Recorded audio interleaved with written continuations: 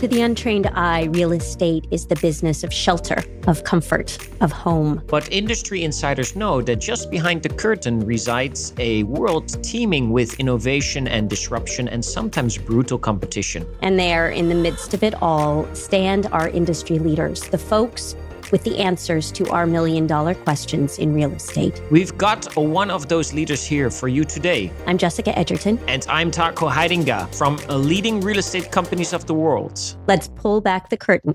Welcome to Million Dollar Question. This is a Soulfire production. Anthony Lamacchia is the owner and CEO of the Lamacchia Companies, a family of real estate businesses expanding rapidly across the Boston area and beyond. He's been immersed in all things real estate for decades, starting as a teen in his father's landscaping company to house flipping and construction at the turn of the century to now, the owner of a successful and fast-growing suite of companies, full-service brokerage, property management, development, not to mention an agent training company that reaches agents from coast to coast. Lamacchia Realty is a member of leading real estate companies of the world and has been since 2016, but I've known Anthony for well over a decade now. In addition to leading his businesses, he's also relentlessly dedicated to industry leadership, including through the National Association of Realtors, my old stomping ground, where I served as counsel for years ago. Anthony is one of those guys that everybody wants to know and that everybody tries to pin down with a label. He's been named a futurist, forward thinker, a game changer, a newsmaker, and a young gun by our various industry news and award syndicates. He's been dubbed the industry MVP by Boston Agent Magazine, called out for his honesty, his integrity, and his fierce support for his employees, agents, and clients. He's well known as a family man, proud always to pull out photos of his four kids, and his iconically beautiful wife. Universally, Anthony is recognized as a leader. And while you can't pin Anthony down when it comes to one particular label, I'm proud to have one for him too. He's a great friend. He's also an unmatched resource for the current landscape of our market in real estate, which is why I've got him on here today to talk to us about what is perceived as a pretty serious inventory situation currently in our market. Anthony, thank you so much for being here as our inaugural guest for Million Dollar Question. Well, Jess, thank you so much for having me, and to be the first guest it's an honor to be on here anyway, but to be the first guest is even more of an honor, and that was more than a generous introduction. I sincerely appreciate all the kind words. I hope I can live up to all that someday. But thank you very much. And it's been great to know you for over a decade as well. I remember when I heard you were coming into leading RE, I was thrilled. And you and I got in touch pretty quickly. So we did. That was cool. But anyway, thanks very much for having me. Well, thanks for being here. It's an honor to have you here, and it really is a testament to how huge but how small our industry is. We just cannot, any of us, get rid of each other. So let's start out at the gates with today's $1 million question. A lot of folks in the market for a home right now feel like they are having a really tough time finding one. The question they're asking is, where are all of the houses in my price point? So what is your response to that question? Well, this has been an issue for about 2 years. You know, when COVID hit, there was people that took their homes off the market, particularly those that were over 60 years old, because you remember all the talk about, you know, anyone that was any older at all had to be more careful. So they took their homes off the market, and those tend to be the folks with the larger homes. So those homes came off the market. Then when we got to about 60 days after the lockdown, people started relisting, but they were the last ones to start relisting. And listings as a whole, when I say listings, I mean new homes being listed on the market, it was just slower for that entire year. And then it became somewhat of a self-fulfilling prophecy. You know, people weren't listing because they're thinking, well, where am I going to go? And the more that happened, the more that it happened. So the lower inventory went, the lower that it went. Very recently, in the last 30 days, I am starting to see the light at the end of the tunnel with this. It is starting to get a little bit better. Take Massachusetts, for example. That's our largest market and where I'm sitting right now. The inventory of homes for sale at this moment is even with where it was a year ago. Now, we've spent 4 years of any time that I look at where we're at right now for the amount of homes for sale compared to 1 year ago, 4 years in a row, or really 3.5, it's been lower than a year ago. All of a sudden this week, it's even. Single families, it's actually a little higher than a year ago. By the time we get to fall, I think we're going to be at a higher inventory than 24 months before when we compare to 2020. So it's getting better, and it's thanks to interest rates increasing. And interest rates increasing obviously brings other headaches, but it is helping the inventory problem. I do think it will get better, and it is going to improve. But that's pretty much why it happened, what's going on right now, and just to finalize my thoughts on inventory and why it got low. Part of the reason, frankly, a lot of realtors didn't know how to have conversations with sellers about how they can sell, they can buy a new home without ending up homeless. And many sellers were nervous and they said, forget it, I just won't list. That's why inventory went as low as it did. But it is looking better in the last 30 days, and it'll look better in the next 30, 60, 90, 120 days. It's getting even better. That's great. And so that's really kind of a focus on existing inventory. What about new construction? What are you seeing there? Well, new construction has been a big problem, and it's really been a problem since about 12 years ago. I mean, well, even more than that, probably 15. One of the things that happened in the last boom that I know you remember, there was a tremendous amount of new construction, even up north, even up here where there's less land. You come to places like Boston, there's not as much land. There was a good amount of new construction, but in 04, 05, 06, even into 07, there was so much that many people in various municipalities across the country developed a very strong NIMBY attitude. Not in my backyard. Yes, I agree. I agree we need more homes, but not in my backyard. And it's become an epidemic across the country. And when 08 happened, there was a lot of builders that went bankrupt, went out of business, and just said, forget it. With all these regulations and how difficult it is to build, I'm out. I'm not interested. And they bailed out either because they financially had to or because things just got more difficult. And when we got back into a booming housing market again, there just weren't as many homes built. I mean, if you look at the amount of new construction over a decade, in the 3 decades prior, 2000 to 2010, 90 to 2000, in the 80s, it's about, I want to say 15 million homes a year built throughout the United States. And all of a sudden in the last decade, there was only 10 million. Well, that's a 5 million house deficit. That's a problem. And that's why we're at where we're at. And these NIMBY attitudes, they're not helping. And you know what bothers me, Jessica? The same people that say we need more housing are the people that have the strongest NIMBY attitudes. We need more affordable housing. And then they say, but not in my backyard. Oh, and by the way, let's make building more difficult. Let's make energy efficiency requirements more difficult. It drives me crazy. It makes my head explode. Well, your head's going to keep exploding through the rest of this because it is such a hot topic right now. But let's talk first. So let's talk about what to do about it, right? You run a huge group of agents, including some of the newer agents who are out there on the ground dealing with buyers and sellers in this environment. You mentioned interest rates. I mean, yeah, we've got it's cooling the market off a little bit, loosening up some of that inventory, but it's also a little bit of a challenge when you've got especially first-time buyers looking at this. We've got Federal Reserve hikes going up. We've got, fixed mortgage rates have pushed up over 5% for a 30-year fixed at this point. Inflation is at a 40-year high. I think we've got a lot. So it's a tough environment for some folks who are saying, maybe I should just keep renting. What is the response, and what are you teaching your agents to sort of help guide people in the right direction with that? I just talked about that in a 2-hour training that I put on 2 hours ago. And one of the things that I discussed is I understand as a buyer, it's frustrating that interest rates are higher. But in life, you have to give to get, no matter what it is. In personal life or business life, you have to give to get. Rates going higher, in some ways, is doing buyers a favor. It's cooled the market, available inventory. I say available on purpose because it's not like we've had no homes to sell. There were more home sales last year in 2021 than in any year since 2005, right? So there's been homes to sell, but they've been getting eaten up quickly, right? So buyers, as much as they're frustrated about rates, they should also look at the positive side. They don't have to compete with nearly as many people. They're able to get home inspections now on homes. We went through a period in the winter, Jessica, buyers couldn't get home inspections. If they put a home inspection contingency in their offer, they were not getting their offer accepted.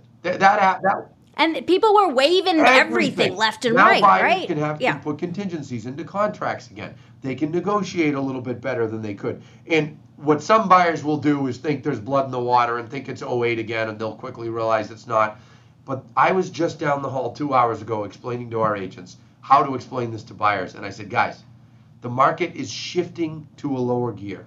It's just going down to a lower gear. And I think it's going to go down to even a lower gear. And I come back to my office and I read an article in Seattle Agent Magazine. Lennox Scott said, the market's just downshifting a gear or two. And I started laughing. He's on the other corner of the country saying the same thing that I am. Yeah. And that's what's going on, right? We're going back to, we've been in an extreme frenzy. And then we went down to frenzy. And now we're just going down to a hot market. We're going down to a market like it was in 2019. It just feels funny because we're adjusting down. And part of what's going on with buyers is there is sticker shock.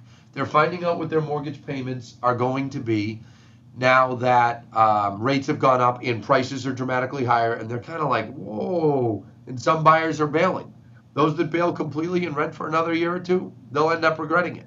They will end up regretting it. There's no doubt in my mind. So you mentioned 2008. It's something I'm hearing a lot, especially from folks who are outside of the industry saying, we're entering another 2008, 2009. Talk about why. I'm seeing you shake your head for our podcasters here. Tell me why that's a no. Jessica, 25 months ago, 3 weeks after we got hit with the COVID shutdown, I wrote a blog and then I did a video on why this is not 2008. Maybe I can get it to you and you can put it in the resources section or something of this podcast. I bet we can. But when I did that video, I got 68,000 organic views of more than 75% on a 40-minute video of me talking about that. That just goes to show how hot of a topic that is. One of our top realtors, Jocelyn Mulcahy, she always says, people still have post-traumatic stress of '08. This is nothing like '08. To give you an example, right now, just take one state, Massachusetts. Right now, there's 7,500 homes for sale in Massachusetts. In 2019, right now, there were 17,500. 2009, there were 47,000 homes for sale in Massachusetts, right now. The inventory is nowhere near. The inventory would have to go up, 8 times to get to 47 or 48,000? 6 times?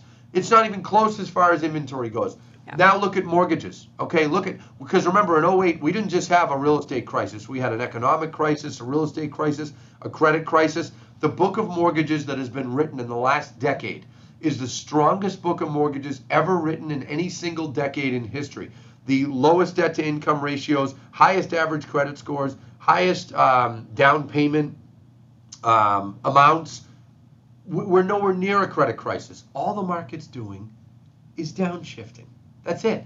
And if you remember right, we saw a smaller version of this in the summer and fall of 2018. Rates went up in July of 18, and the market kind of went, whoa, and it slowed down a little, and that fall was, Here's another similarity this year to that year. That year was a midterm election year.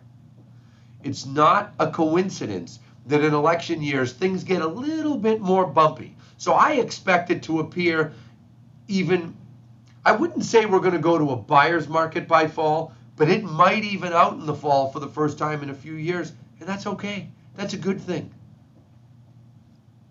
All right, so you're giving some great counsel for our buyers. Let's turn it around. Talk about sellers here as they enter sort of this downshift. What are you counseling your seller or your agents counseling your prospective sellers as in particular? You have to talk to.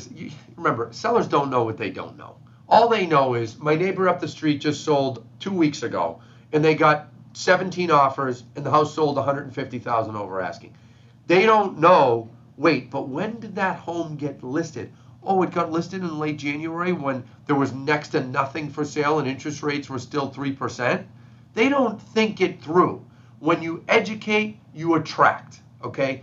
If agents are educating their sellers, showing them what interest rates were in the winter, showing them what inventory levels were in the winter compared to now, sellers are going to be more apt to understand. Human beings, we don't believe what we hear. We believe what we see, and we believe what we experience. If realtors are doing a good job showing people, pointing it out, getting them to understand the differences, they're going to get it. I mean, heck, us realtors, it took us a little bit to know. I remember being at a conference back in March, and the first time that I actually said to myself, maybe we're in for a real change here. First time. And I'm someone that's a complete market nerd, as you know. I was talking to Mike Pappas. Agreed. I was talking to Mike Pappas of the Kai's companies, and Mike said, and me and him and a bunch of owners one night were talking, and I said, I think it's like last year. It's just another delay. So many people are scared to list their homes, low inventory, so it's just slow. And Mike goes, I think so too, but I'm starting to wonder if this is the early signs of a change. I remember times over the years that it looked like it was just worse than the year before, but it was a change, and this time I'm starting to wonder. And I sat there across from him and I said, maybe you're right. Interest rates are going up. Maybe we're in for some type of real transition here. Jess, if I didn't go to that conference, it would have probably taken me 3 more weeks to think about that. But that guy's a vet that's been in the business 50 years. That's the value of going to conferences. See, part of the mistake that people make in this business, and I know you didn't ask me this, but now I'm on a tangent, so I have to finish it. Part of the mistake... I knew what I was getting into when I invited you onto the podcast. I'm sorry. Part of the mistake, one of the mistakes that people make when things slow down and numbers tighten up, we're all experiencing it, all of us, right, is they pull back on every single expense. You do need to pull back on some. But you pull back on every single expense, you screw your business up. Going to conferences, networking with other broker owners, going to the Leading RE annual conference, the relocation summit in the summer, the global symposium, going to things and mixing with other broker owners, other leaders, other realtors is how your mind thinks of things. When I got back from that conference, just because of that quick conversation with Mike, I started thinking, if we are in for a real change, what would I do differently? And I started planning. 3-4 weeks later, it became obvious we were in for a real change. And I was already 3-4 weeks ahead. And guess what? That 3 or 4 weeks made a difference. It made a difference. The event that Anthony is referring to is the Leading RE annual conferences held for the last few years at the Wynn Las Vegas. It's in the spring, and it's a coming together of our top leaders and top agents from around the world. Anthony, that's a perfect lead-in, mentioning that conference, to one of my next questions for you, which is about your leadership. You always come to conference with a contingency of your top agents and your staff. And what I see when I see you guys together is a family, a community that is so tight. I had the opportunity to talk to a couple of your younger associates a couple months ago who were so devoted to you and who you had brought into the fold in part because they'd seen your training and they understood exactly what kind of a leader you are. So one of the things that I do in this podcast as I talk to some of the top leaders in the real estate world is ask, and I'm going to end with this, your solid gold piece of advice for leaders and aspiring leaders. But before you get to that, be thinking about that, because what I want to ask is how you've used your leadership skills during we're at the tail end of a global pandemic, a lot of sheltering in place, and a really rocky, wild ride.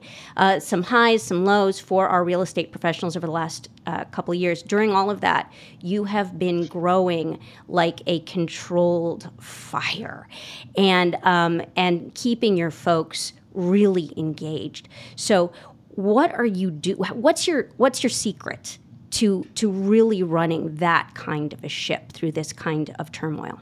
Thank you, Jessica. There's a lot of things we do differently. I would say one of them is whatever we do big. We don't dip our toe in the water. When we decide to do something, we really get after it. Take a look at the Leading RE organization. I mean, we got involved 6 years ago. Next month is 6 years. And when we got involved... Happy anniversary to both of us. What's that? Happy anniversary to both of us. And when we got involved, I knew there was an opportunity to substantially grow our relocation business if we engaged, if we got involved, if we went to conference, if we got to know everyone. And you see us at conference. I come out there with Shane, with Sarah, and then whoever else comes along with us. Between Shane, Sarah, and I, we know everybody there. One of us knows everybody there at least, right? That's because we've been involved. We've gone to the conferences. We've gone to the events. We spend the time, and we're genuinely interested in getting to know everyone. And, that's a big part of what we do to be successful as a company. We don't half-ass anything. I don't know if I'm supposed to swear on this or not, but I think I it's have okay. a hard time not swearing. But we'll mute it out if it's unacceptable. But we go to everything. You just invited me to something recently, and I saw you at a marketing conference, and I said I went. I didn't know if I'd get anything out of it, but I went. We engage. We also identify other areas that realtors have needs. They need services, they need support, they need training. I always say, when you educate, you attract. When you educate, you attract. So we're always educating. I'm educating our sellers, our buyers. I did 2 videos yesterday, one talking to buyers, one talking to sellers. Today I went over the buyer one at training, and we're pushing it out tonight. The seller one I'm going to go over next week. We're going to push that one out. I'm doing Crush It in Real Estate videos, as you know, on our Crush It in Real Estate page on Facebook all the time. The more I help other people get what they want, the more I get what I want. Didn't Zig Ziglar or somebody come up with that saying? I didn't come up with it. But it's true. Look what you're doing with this podcast. This is a great thing. Members are going to love it. If they're smart, they're going to eat it up. They're going to listen to it not once, not twice. They're going to listen to it over and over. I'm constantly listening to things. I'm constantly working to educate myself and putting myself out there, just like I teach and preach realtors to do. Imagine you're in an elevator with your newest agent, and they look at you and they say, I am so new at this. I have no idea what I'm doing. I'm scared. I think maybe I'm in the wrong industry. What would you tell them? Well, I would tell them that they have to get engaged. They have to come to training. They have to be a part. Real estate's a contact sport. You've got to be involved. You have to apply yourself. If you're not comfortable doing that or not willing to do that, get into another business. But if you're coming to training, if you're working leads that we're giving you as a company, in working the system, you're going to grow. The other thing, and really maybe I should have even said this first, is building your database. You need to make relationships with people. You should be emailing your sphere of influence at least once a month. You should be mailing things to their home at least once a month and educating them, because when you educate, you will attract. And when I started in the business, Jessica, I'll tell you a story. I started in 2004.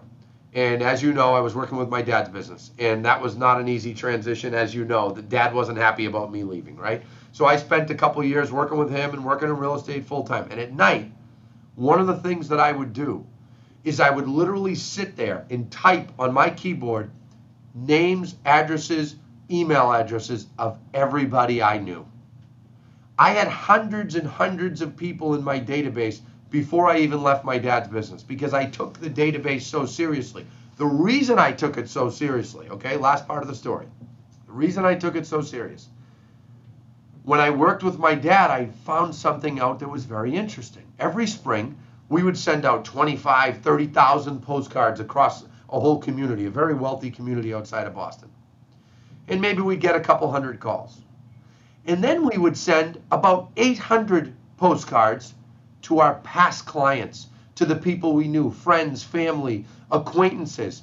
We'd send 800. We'd get like 200 calls in 5 days.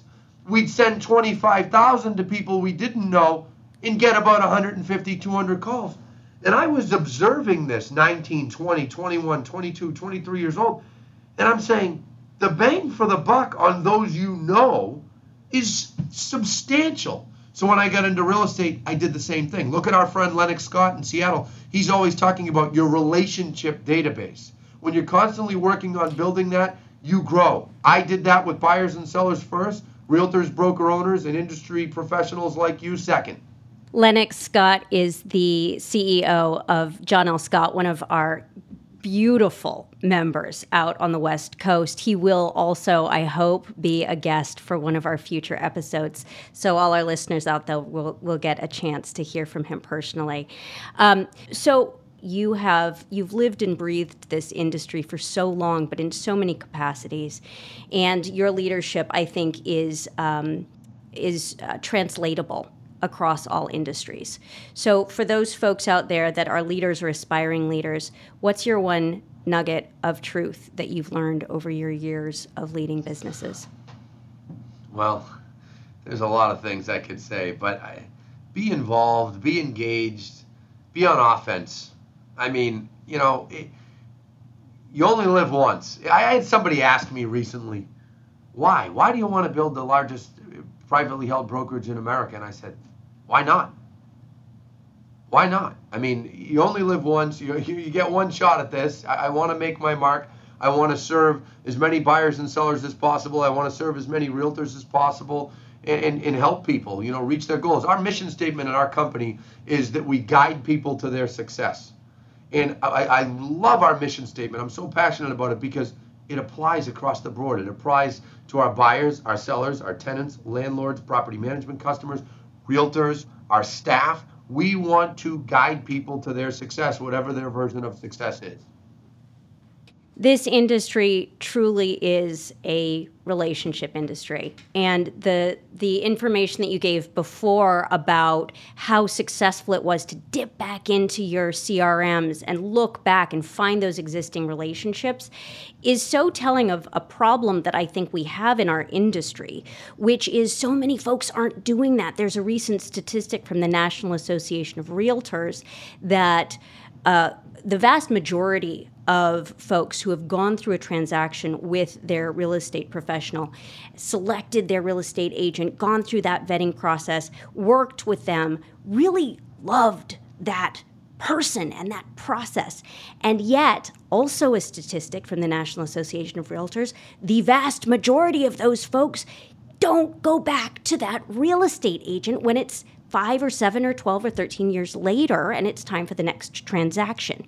And in some cases, it's literally because they have forgotten that person's name. So what you're talking about right now, that true ability to drill down on those relationships, I mean, what else is our industry really about? That guidance, that soul with a person to find their dream, to find their future in a home. You're 100% right. And, I'll tell you one last story. So when I got in the business, I was sending postcards every single month to my sphere of influence. And at my wedding 15 years ago, April 2007, my cousin stands up to give a best man speech. And I'm sitting there thinking, what the hell is he going to say, right? And he says, I got a question for everybody in the room. And mind you, at this time, I was only 3 years in the business, and I was 11 months in the business only. Because the first couple of years I was working with my dad in real estate. So I was 11 months of only doing real estate. My cousin stands up, 200 people in the room. He says, I got a question for everybody. How many people here know that Anthony is a realtor? So everybody, I know. Everybody puts their hands up, right? He goes, okay. He reaches in his tuxedo jacket and he pulls out a postcard that I had recently sent out, and he says, how many people in this room are sick and tired of getting Anthony's postcards every goddamn day in the mail? And everybody's laughing, putting their hands up. Me, I'm sick of it, right? Never forget it. And I'm beat red. And I don't get embarrassed easy, but I'm embarrassed, right? So he says, Anthony, we get the point. You're in real estate. Here we are 15 years later. Every one of those people still gets at least one postcard a month. Beginning of sports seasons, they get a Patriots schedule. They get a Red Sox calendar. They get all those things. It works, but you've got to be in contact with people, and you have to do it continuously. You have to nurture your database. It's a contact sport. You've got to do it endlessly. Anthony, I can't tell you how much I appreciate your time here. It's always a pleasure, and it is always a learning experience to speak with you. I get something new from you and your leadership wisdom every time we speak. So it's really, I'm grateful for your time and your energy and your unrelenting dedication to the Leading RE Network and to your own companies. It's always great to see you. Thank you so much. Audience, thank you for being with us. It's always great to spend time with all y'all. Take care. We'll see you next time. Thanks, Anthony. Thank you, Jessica. I appreciate you having me.